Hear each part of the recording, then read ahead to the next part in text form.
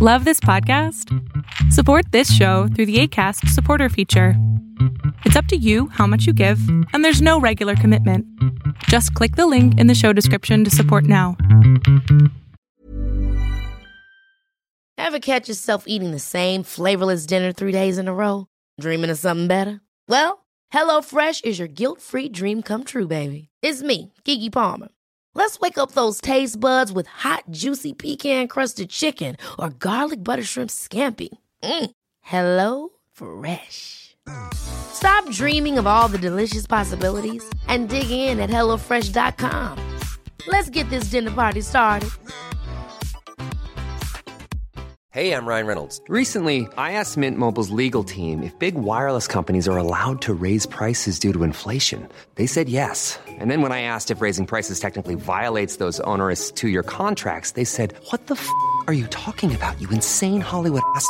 So to recap, we're cutting the price of Mint Unlimited from $30 a month to just $15 a month. Give it a try at mintmobile.com/switch. $45 up front for 3 months plus taxes and fees. Promo rate for new customers for limited time. Unlimited more than 40 gigabytes per month. Slows full terms at mintmobile.com.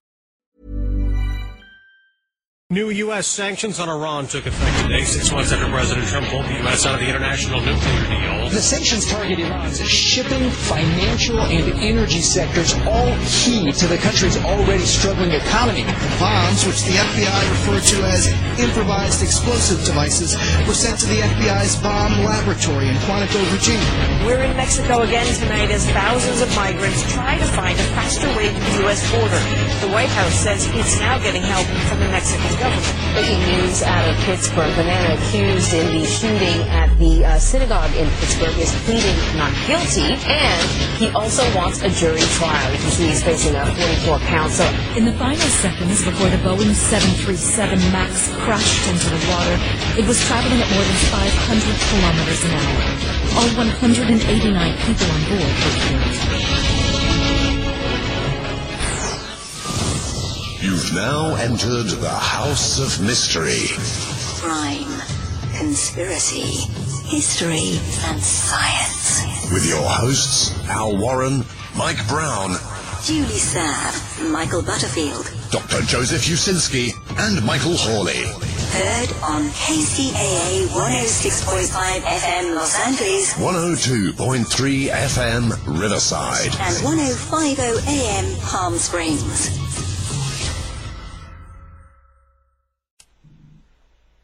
Welcome back into the House of Mystery, and I'm your host today, Al Warren. Joining me from the heat of Arizona, we got Michael Butterfield. How are you doing, Michael? I'm doing well, Al. How are you? I'm fine. So you got your vaccinations? Yes, I am partially vaccinated, 2 shots, and just waiting for another week and a half for it to fully settle in. So Hopefully it'll work. Wild. Yeah, Very that's grateful. Great. Yeah. Very grateful that I was able to get that. So you can go to Florida and party with the rest of them. Yeah, because that was my plan all along. Yeah. Okay. Well, anyway, now today we've got quite the story. We've got we're dealing with a nonfiction true crime story.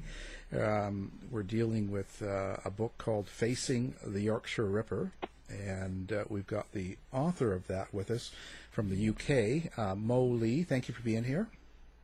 You're welcome. Happy to be here. Yeah. How's it going over there in the UK? You guys are in lockdown again? Yes. Seems never ending at the moment, but I've had my vaccination too. And people are gathering on Monday. We're allowed to meet in the garden. And then there's the barbecue time, and everyone's trying to behave and not go too far. But we're doing okay. But it's very difficult in Europe, as it is over with you.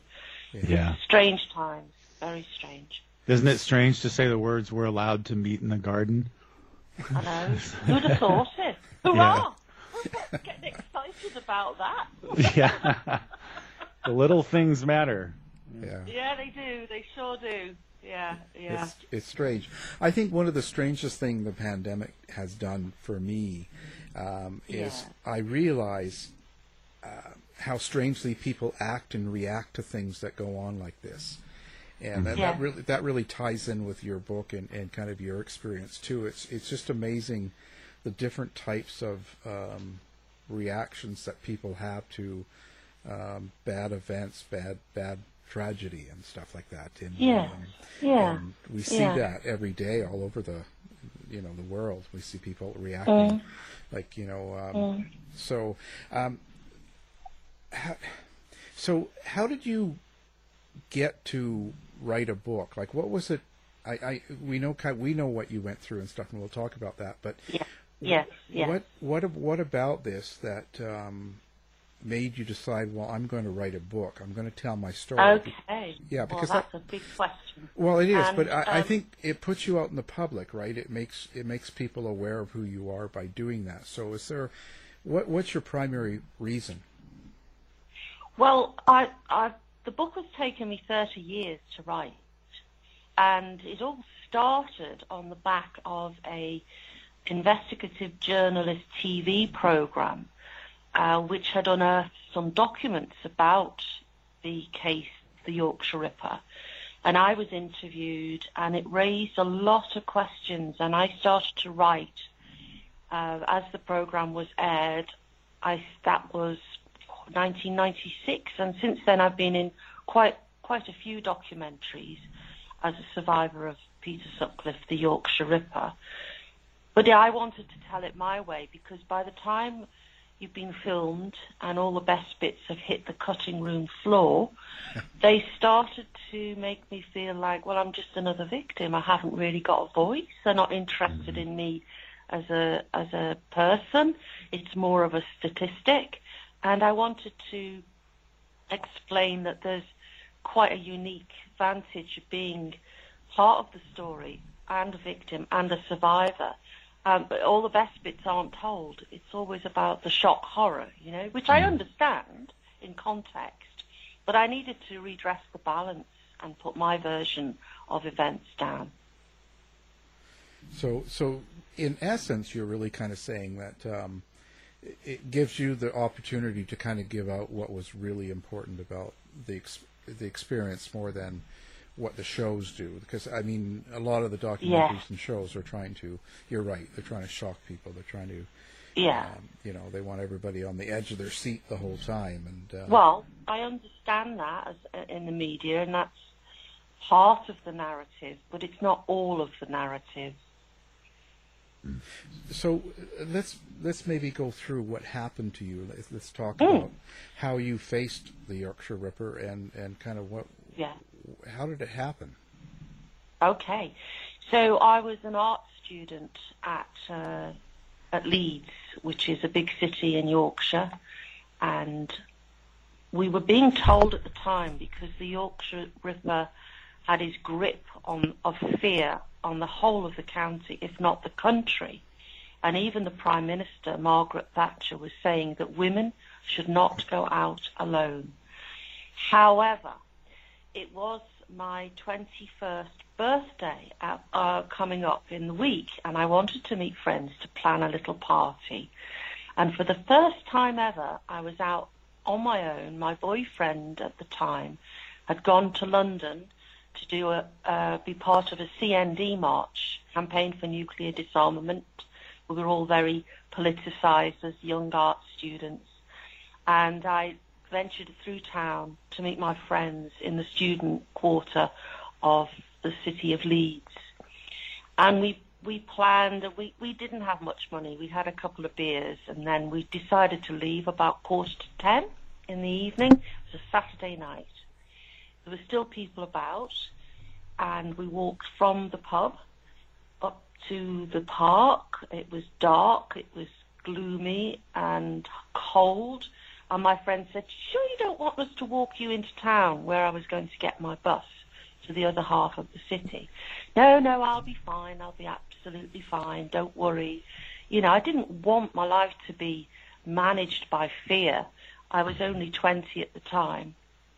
And so they let me go, and I walked through Leeds University campus, which was very well lit. Not many people about because of this curfew that had been imposed. And I thought, I'll take a shortcut. I'll go down this side street so I can get to my bus stop quicker, so I can get a faster bus home. And as I turned round the side of the university campus. There was a light out, a street light out, and it was a little dark, but it wasn't an alley. It was just it was a two-sided street. And as I walked, I heard this voice as I was halfway down this lane. "Hey, you, hi, how are you doing?" Really friendly young man appeared. I stopped in my tracks and turned about to face him. And he was really chatty and very charming. And I thought, I must know him. You know, he's ever so friendly. He's probably a friend from my student area or in the university. And then as I got closer, I saw his face and I didn't recognize him.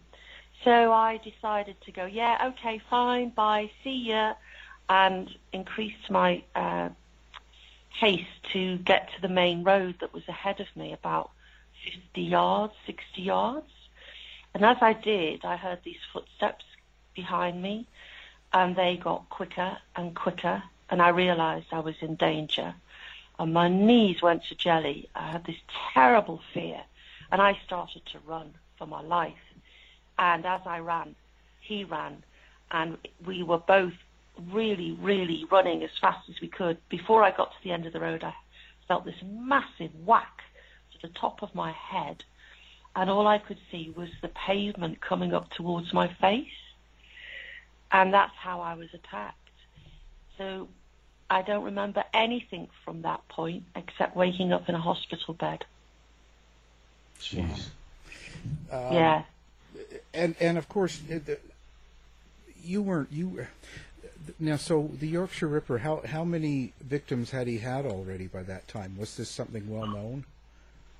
Well, I think it must have been edging up towards 12, 11, 13 victims in total. That had been reported and acknowledged by the West Yorkshire Police. So you weren't in fear of the Yorkshire. You didn't think it's not going to happen to me, right? That's exactly, yeah. You know, you're a young person. You think you're untouchable, don't you? And it was the first night I'd been out for many times, and I thought I was being sensible. It wasn't too late, but we were under a curfew, and the art studios were empty. No one went out anymore. But I'm a social person, you know, I'm from Liverpool. I like to have a chat and a drink, and so did all my friends. So we weren't going to put that off to plan my 21st birthday. Otherwise, I might have thought twice about going out on my own. Yeah.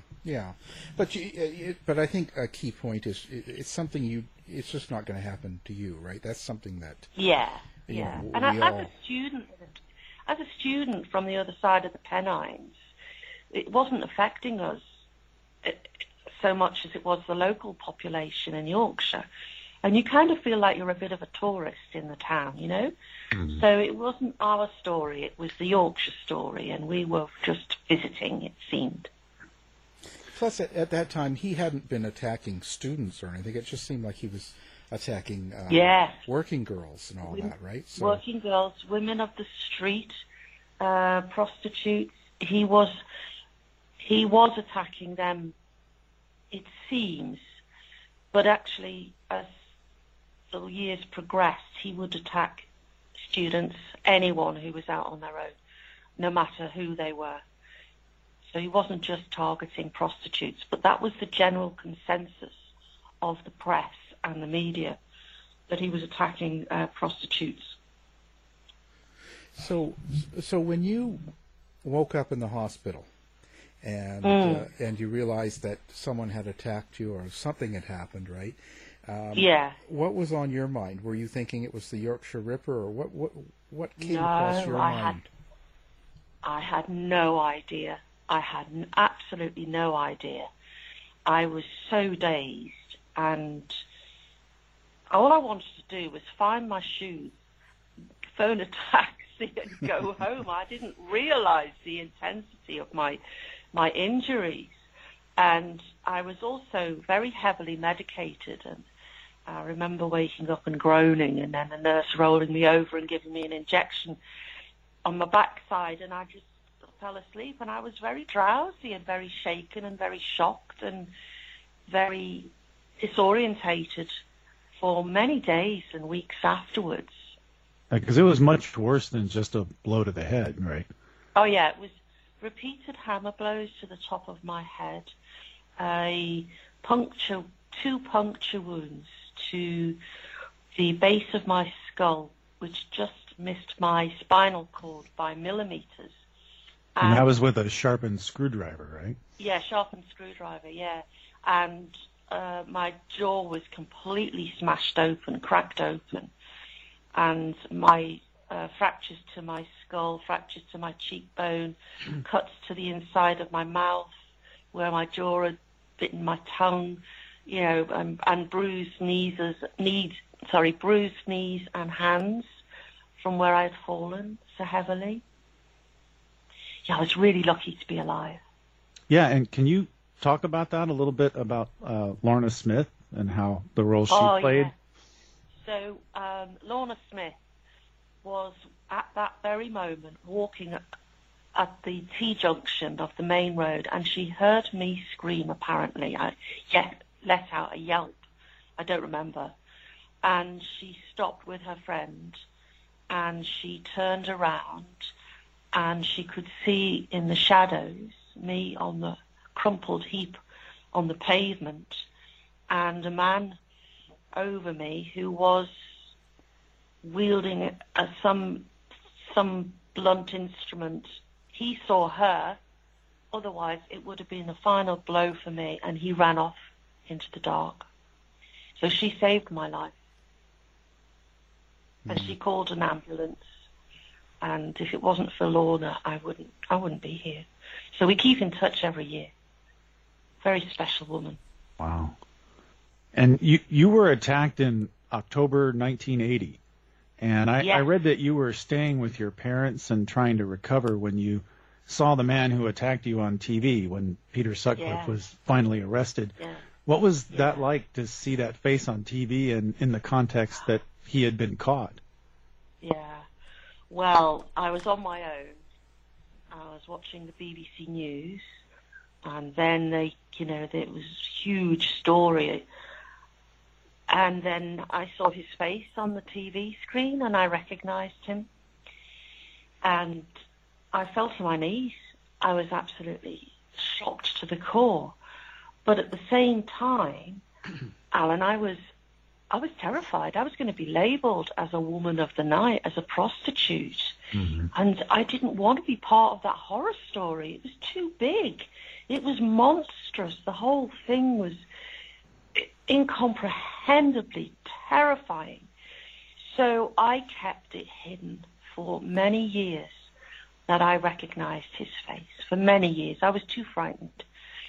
All I wanted to do was to get back to art school and complete my final year of my fine art degree. That was at the forefront of my mind. Because if I was going to sit back and be subsumed by the pain and anguish and fear, then I don't know what would have happened to me. And Sutcliffe was convicted of killing 13 women, and I think he attacked at least 9 other people. Yeah. When you heard that he had killed so many women, did that have any effect on how you viewed what happened to you? I mean, would it even be possible to feel lucky after what he did to you? Well, it was terrifying to see all the names rolled out, so many people.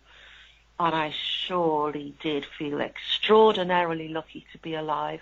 And that's what powered me on, because I'd escaped, such a terrible attack.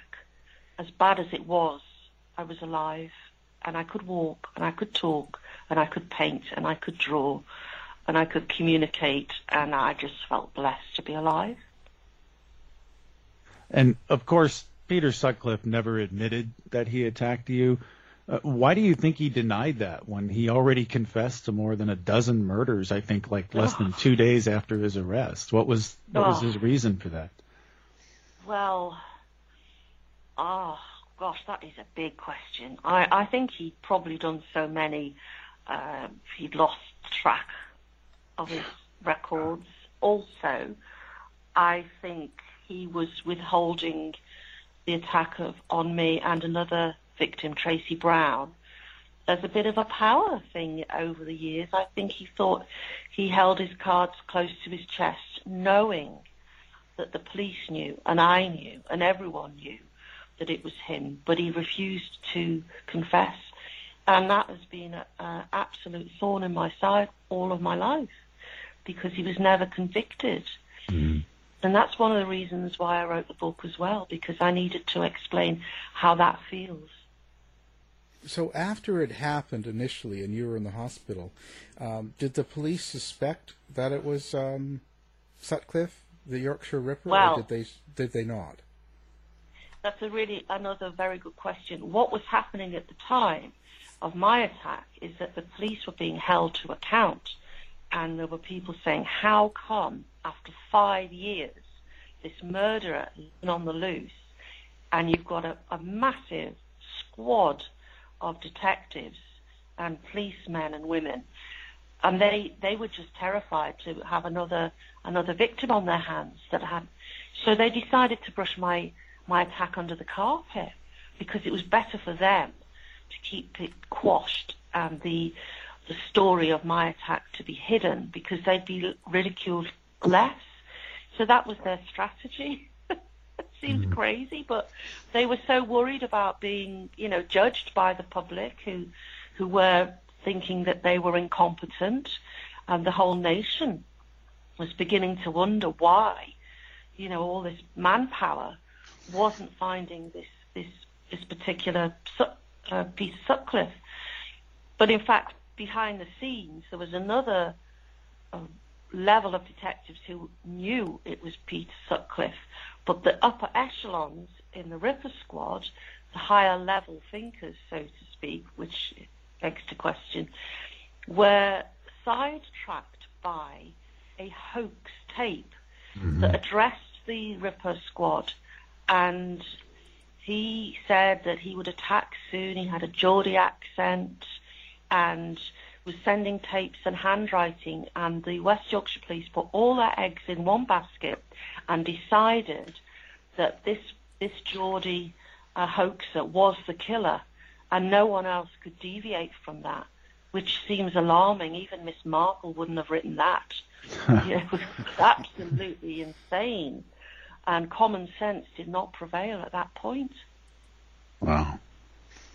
Well, Peter Sutcliffe was not unique, obviously. I mean, there's a lot of other serial killers, Ted Bundy and the Green River Killer, and the prominent theory is that they hated women, and that may seem like a simplistic explanation, but what do you think about Sutcliffe's motivations, and how do you think the hatred of women in society contributes to violence against women? Well, first of all, no one is born evil, It's a society that can make people distort their thinking.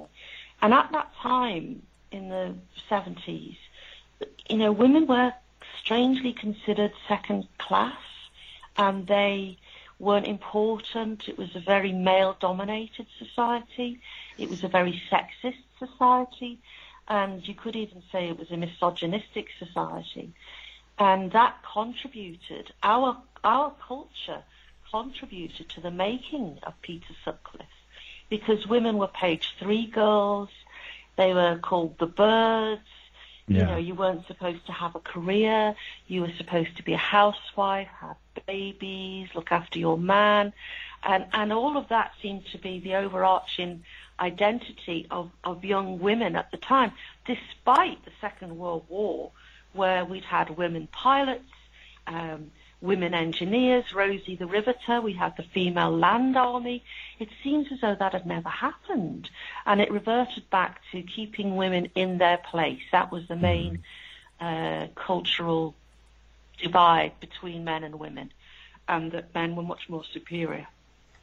And you said something that, I'm sorry, I was just going to say, you said something that really struck me when you said that back then women were told not even to go out. And about 2 weeks ago, a young woman named Sarah Everard was abducted and killed in South London, and a police officer was arrested. And there's been protests and worldwide discussions about women's safety in public. And does it sometimes feel like nothing has changed over the last 40 years? Well, that's a really good point. It's a very, very good point. And I've been interviewed on the radio and the local and the national media about my feelings on that. And it is like we haven't progressed for 40 years. It was 40 years ago that I was attacked, and 40 years ago that Sutcliffe was arrested. And here we are, having women holding vigils, wanting to reclaim the streets. And that was happening 40 years ago. What's happened to society? It's raised a lot of questions about women's rights and women being able to walk home alone at night. While we're all very sensible, men and women, about where we walk in the dark, we don't go to places where we think it's dangerous, but it's raised a lot of questions, and particularly being a policeman who assaulted this and killed this poor young woman. It's begun a campaign of reclaim the streets. Yeah, and we're always telling women to take precautions to protect themselves instead of addressing how men behave. So. Yeah. And I think that's valid. I think that's perfectly valid. But then that's just human nature. You would ordinarily protect yourself. That, whatever. You wouldn't put yourself in a position of danger. Perhaps that's more at the forefront of the female mind. I don't know. I'd hate to kind of stereotype, but it's part of our society. We as women have to be careful.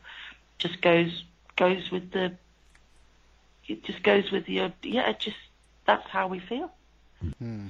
But that's interesting because, there are men who also have to be careful. Yes. Yeah. And there are also gay communities where you have to be careful where you go, and you have to be very guarded. There's always an issue, but at the moment, it's at the fore that it's for women to try and reclaim their nights, reclaim the streets, and question why is this still happening. How did you recover then? It sounded like you kept it secret for quite a while. When did you let people know? When did you come out with what you were hiding, so to speak? When did that happen? Well, in 1993, I'd been in denial for nearly 10 years more, and you know what? It served me well, because I could just pretend I was fine. I just had an accident, and played it down. Because if you build it up into something big, it can rather define you. Mm-hmm. So in 1993, the police, West Yorkshire Police, phoned me to say that Yorkshire Television were doing a investigative documentary about Peter Sutcliffe, and they wanted to interview me. Well, I thought, well, that's it. The cat's out the bag now. That's the TV. And I had a choice whether I could go on and talk or carry on pretending. So I went and spoke, but I didn't show my face to the television camera. I just spoke, and they filmed the back of me and Tracy Brown, and they unfolded the story of how the police were criticised by the Byford report, which was an independent report on how the police had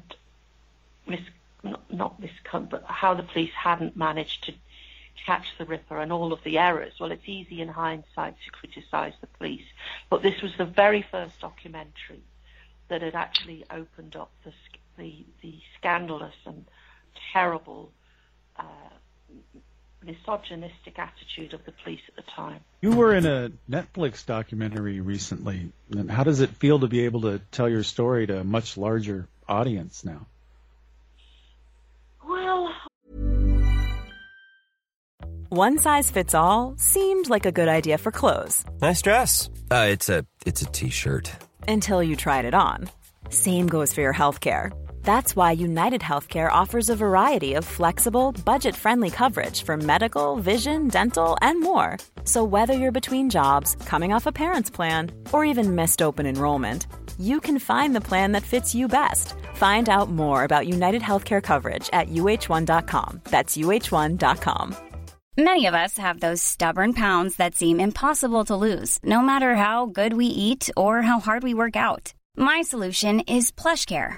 PlushCare is a leading telehealth provider with doctors who are there for you day and night to partner with you in your weight loss journey. They can prescribe FDA-approved weight loss medications like Wegovy and Zepbound for those who qualify. Plus, they accept most insurance plans.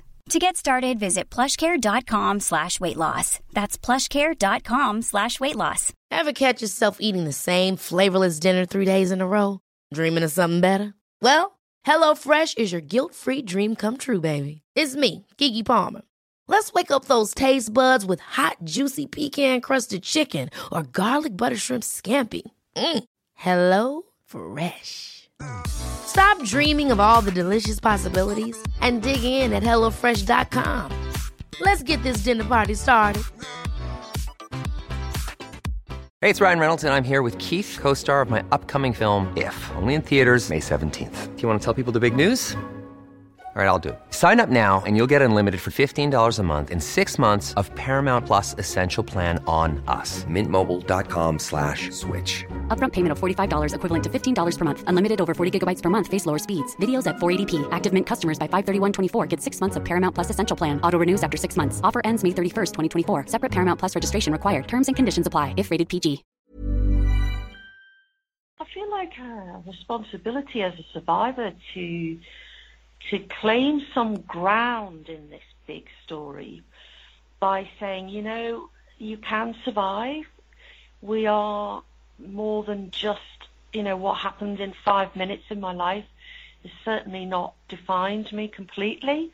And the book has got a unique golden thread through it, and it's about how you navigate unwanted media interest, how you get over the lack of support from the legal system, how you manage to be creative and be the best person you can be despite what's happened to you. And that's the unique part about the book.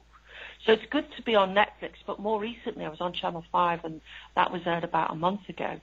And it showed me as a survivor, and it was aired 2 weeks after Peter Sutcliffe passed away. So it was very loaded.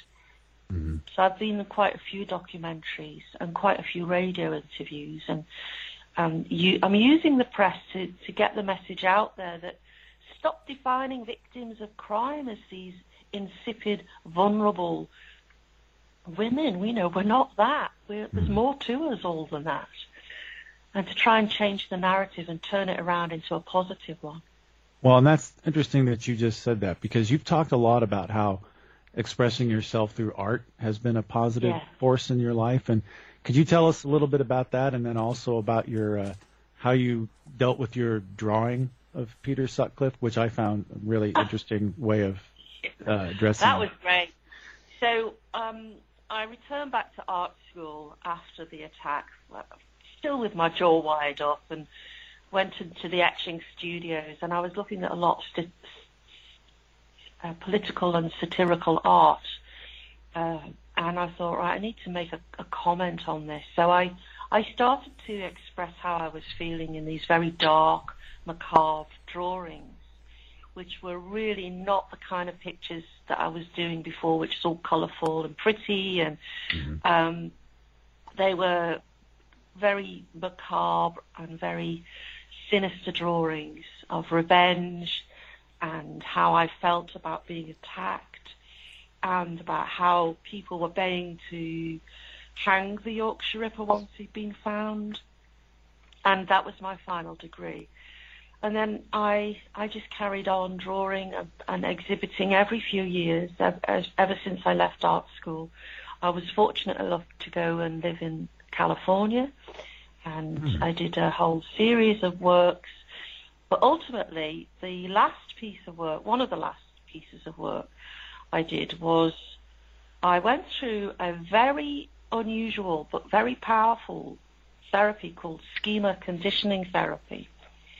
And it allowed me to look at that iconic photograph of Peter Sutcliffe in his wedding suit with this bow tie And a young filmmaker said, "Do you think you could draw that?" I said, "Yeah, easily now. I'm over my fear, really over it."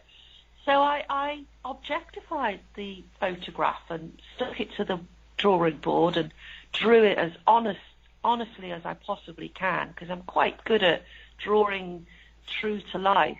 I trained as an archaeological illustrator as well. Oh, wow. And my partner came in and they looked at, "What the heck are you doing?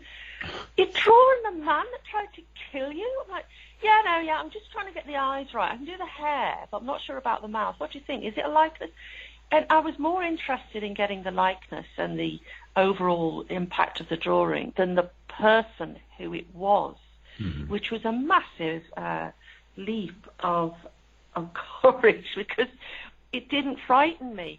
So this particular drawing was filmed, and I was in the studio and I ripped up the drawing of the Ripper into little fragments of paper that fell to the floor, and I walked across his face, but which was all torn apart and out of the frame of the camera. And it was the most empowering thing I'd done. I'd turned the tables. I turned Sutcliffe into an object, and I was the survivor. It was the most amazing feeling, and that's written in the last part of the book about how I've survived. Yeah, I'm very proud of that. It was an amazing drawing, amazing likeness. Yeah. Well, like I say, if you're an archaeological illustrator for a while, you learn you can't really represent things. You've got to be true to the object, because other researchers will look at the brooch or the half coin and check that it's as and photography can do so much, but the drawings were for researchers, really. So you had to be very honest with what you were trying to represent, and that's what I did. I used that talent to draw Peter Sutcliffe's face. Yeah, and you feel, thinking about it, it's quite extraordinary. Yeah. And you feel like that was a turning point for you. So I want to ask you, as you mentioned, last year, Peter Sutcliffe was infected with the coronavirus in prison and died shortly after that, which some people thought was a very small piece of justice. Where were you when you heard that news, and how did it make you feel? Well, I knew what people were saying. Good riddance, thank God he's gone, and all the rest of it, and may he rot in hell, and all of this rhetoric was coming out. But inside, I was furious, because he'd taken his secret and the possibility of any confession about his attack on me to his grave. So it wasn't a joyous occasion. It wasn't sad. It made me pretty angry. But the thing is with me is that if I'm angry, I tend to be creative. It's quite a good driving force. So I've been very productive since, and still am, and enjoy my artwork immensely. In fact, treasure it even more now.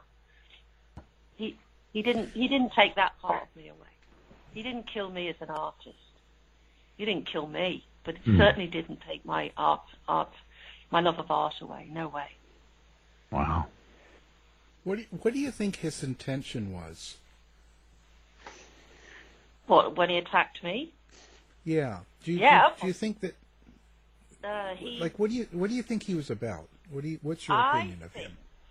I think where he attacked me was next to a big church, which had some grounds behind it and a very low wall, and that's where the light was out. And Sutcliffe was a grave digger, and I think that after he'd got me unconscious, I think he was going to take me into the grounds of the church, which was right next to the student campus, and really, I don't say what he could have done, but I think that was what he was intending to do.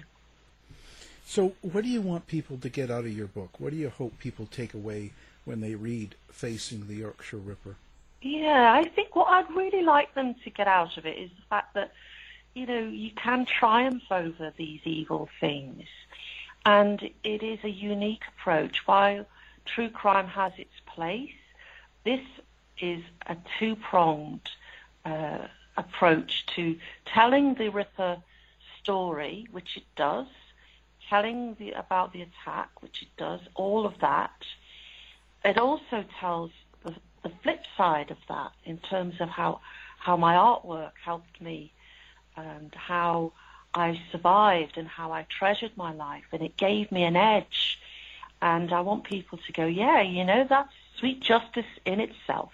Say to a survivor of some sort of crime like this, what is your kind of your recommendations? What should they do?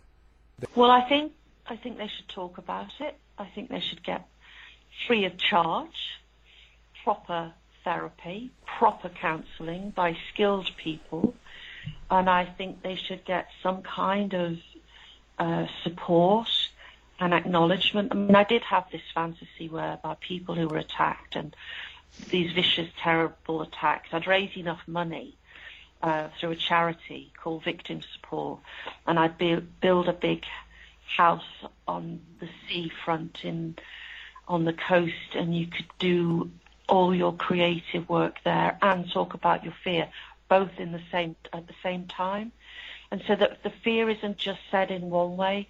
There's an outcome of positivity that should always be sourced or searched for or aimed for, rather than just retelling the morbid narrative. There's got to be more to help people who have had these terrible, terrible atrocities happen in their lives, to try and look beyond that if they can, and to take courage. They have courage. You need to dig deep and find courage, which isn't easy for everybody, and I do empathise with anyone who's been attacked, that it can be very life-changing. What was the biggest challenge for you afterwards? Like, what was it that you had to overcome more than anything? Okay. Well, when you've been hospitalised and you've been sedated for so long, and your physical recoveries are difficult. You know, I couldn't raise my head off the pillow. I couldn't lie flat for 3 weeks. I was very, very frightened of falling and re-breaking the bones in my head. And I went back to Leeds, and with the intention of returning to my art, which I did, but there were times when I did not want to leave the house. I was scared. I was really, really scared, because by the time I'd returned in the December, the Yorkshire Ripper was still on the loose, and I was worried he'd come and find me and finish me off. So that was the biggest, most frightening time of my life.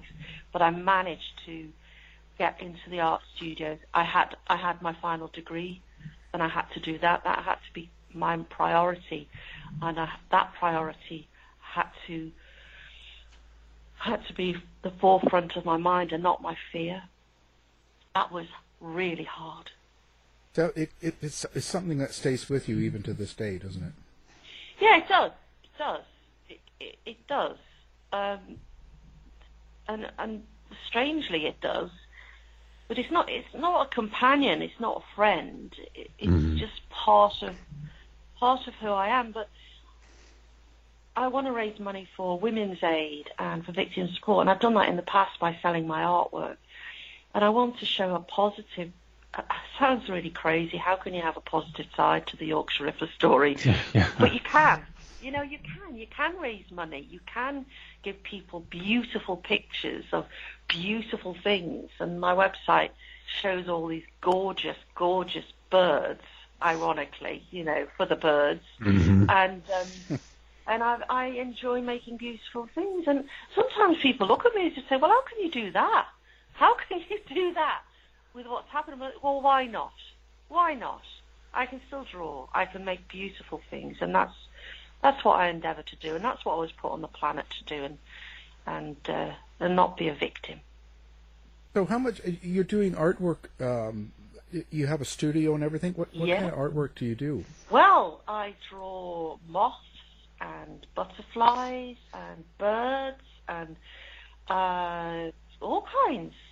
But mainly my the stimulus is to draw from natural forms, seashells and nature. That's where my passion really sits, and to be accurate and honest and give you can't beat nature for beauty, can you? Really? So that's where that's where I start. And I've got 2 studios. One is a messy studio for doing windy seascapes, which is in a converted garage down at the block of flats that I live, which is all lit up and it's been floored, and I can make a mess down there and make very dynamic pictures. And then in the upstairs studio, which is next door where I'm talking, I've got planchettes, I've got all my artwork, I've got over 1,000 pencils, paints, acrylics, all kinds of gorgeous paper. It's very organised. I'm not one of these artists who's, messy. I'm quite systematic about how I produce the work, and I sell it in the local art gallery, the originals, and prints I sell in a little art shop in the town where I live and where I work and help people. Yeah, it's great. My life is good. Yeah, well, that's great. I mean, it's a good example for people to know that something like that doesn't define you, and that there's so much more to life. Oh, there is, and it's spring, and you can't beat drawing all these gorgeous things that are appearing at the moment. So it's life affirming. The horror story is life affirming. That's my approach to the book, and that's what comes out of the book as well. Yeah. How long did it take you to write the book? How long did it take you to get that put together? 30 years. Oh, you actually started writing it 30 years ago? 30 years ago, yeah. So I started writing with the first documentary in 1990, which was aired in 1994, because I noticed that what I said on camera wasn't necessarily what was edited. It was all edited out, because they had to kind of stick to their side of the story. And I thought, well, hang on a minute. This is my story. I've got this other side. So it took many forms, but over the years, I finished it properly last year before it went into publication. And it was a real lot of work, many years of work. And sometimes it was too frightening and I'd put it away, and then oh, come on, Mo, you've got to get it out there. And through meeting people in the media, I managed to get in touch with a really brilliant agent who managed to find me Pen and Sword, who published the book. So it's doing well. What was it that actually got you to decide to go to a publisher or an agent and actually put it out there? Was there a particular point in your life? Yeah, it was the point. The point was when I drew Peter Sutcliffe and ripped it off and it was made into a film, I thought, well, if that isn't worth writing about and getting it out there, I don't know what is. And it was at that point that really fueled me on to say, because that's quite something. That is something that's like, wow. So it was that galvanized all of my energy to finally do the last lap and get it into print. Yeah, because in a way you make yourself vulnerable again, right? You put out this story from you can everything do that you went through. You certainly can make yourself. It is a risk. It's a gamble how you're going to be perceived afterwards. But if you've been honest, which was the most frightening thing that I learned as a writer, is that if you're going to be a writer about yourself, you're going to have to be honest. And I'm like, really? Do I have to? Okay, warts and all. And it is an honest book, and it can make me feel vulnerable at times. But there's the honesty of survival and the honesty of creativity that's in there that balances it out. So it's a good read as well, people have said. It's a good page turner. So I was quite brutal with every draft. I would say, stop rambling, this is rambling, and get to the chase, get to the point, and which pictures can illustrate which chapter best. And it's consolidated well, I think. So now, do you have a website yourself? Yes, I do. It's artistmolea.com. artistmolea.com. Okay, and we'll put that on our website as well. People listening can they can have a look. Have a look at some very cheerful and rather beautiful pictures. Also, on the website, the film is there, so they can look at the film of me ripping up the Ripper. Oh, good. Yeah. Yes, it's worth watching. Yeah, and also the link to buy the book from Pen and Sword is there. So they do sales to the US, which is wonderful. Yeah. No, it's good. It's really good. And how's it been with the art world during the COVID in this last year? I painted over 40 pictures, most of them which are on the website.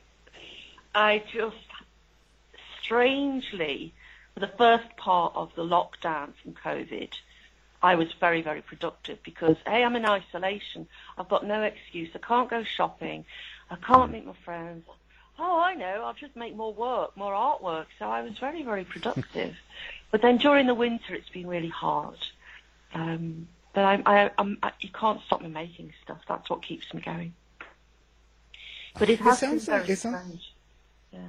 Well, I was going to say, it sounds like in your artwork too, you do a lot of beautiful things. Yeah. But yet you have there was this Yorkshire tragedy that happened. So how you were able to change that in your artwork is pretty amazing. Not to be, I'd expect you to be doing something darker.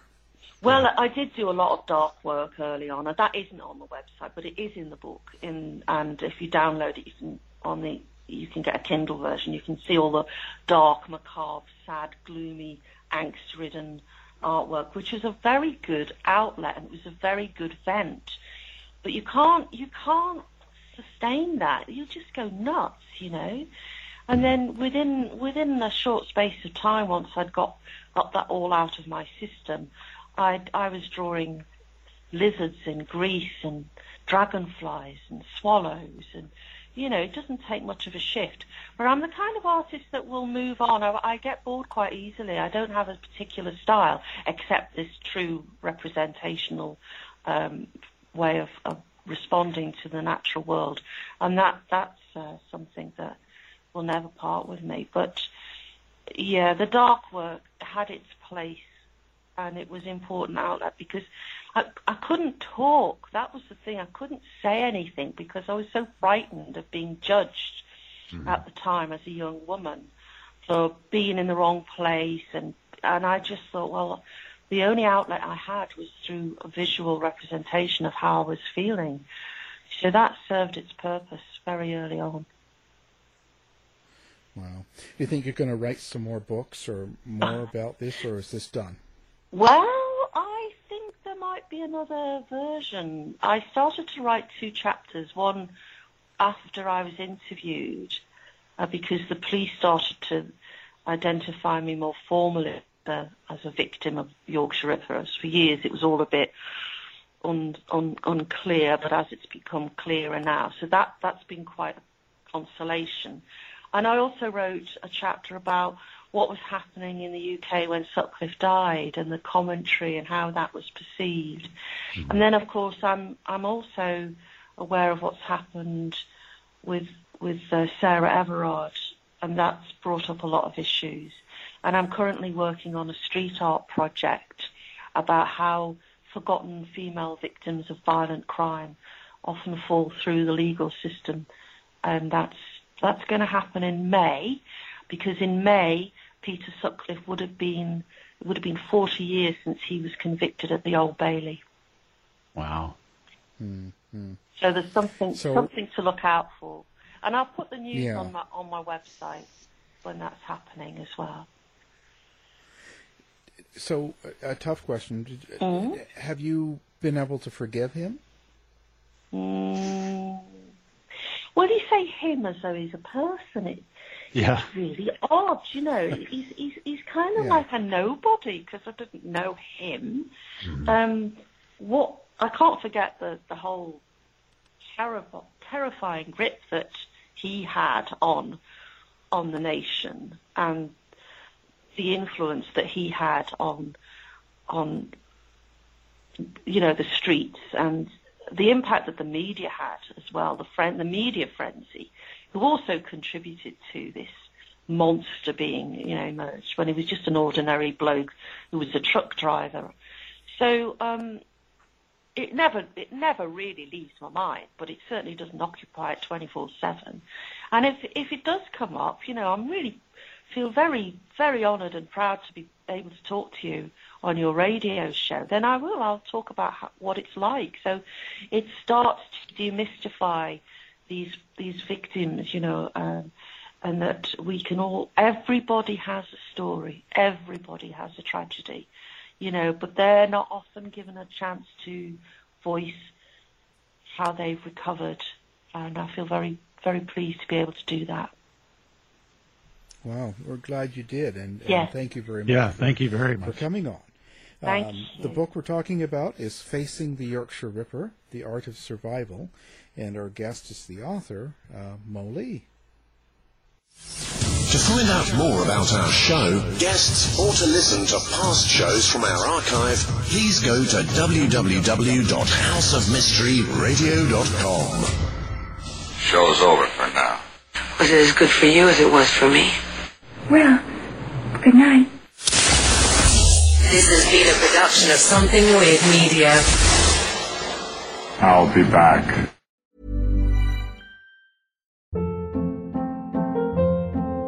Hold up. What was that? Boring. No flavor. That was as bad as those leftovers you ate all week. Keke Palmer here, and it's time to say hello to something fresh and guilt-free. Hello Fresh. Jazz up dinner with pecan-crusted chicken or garlic butter shrimp scampi. Now that's music to my mouth. Hello Fresh. Let's get this dinner party started. Discover all the delicious possibilities at HelloFresh.com.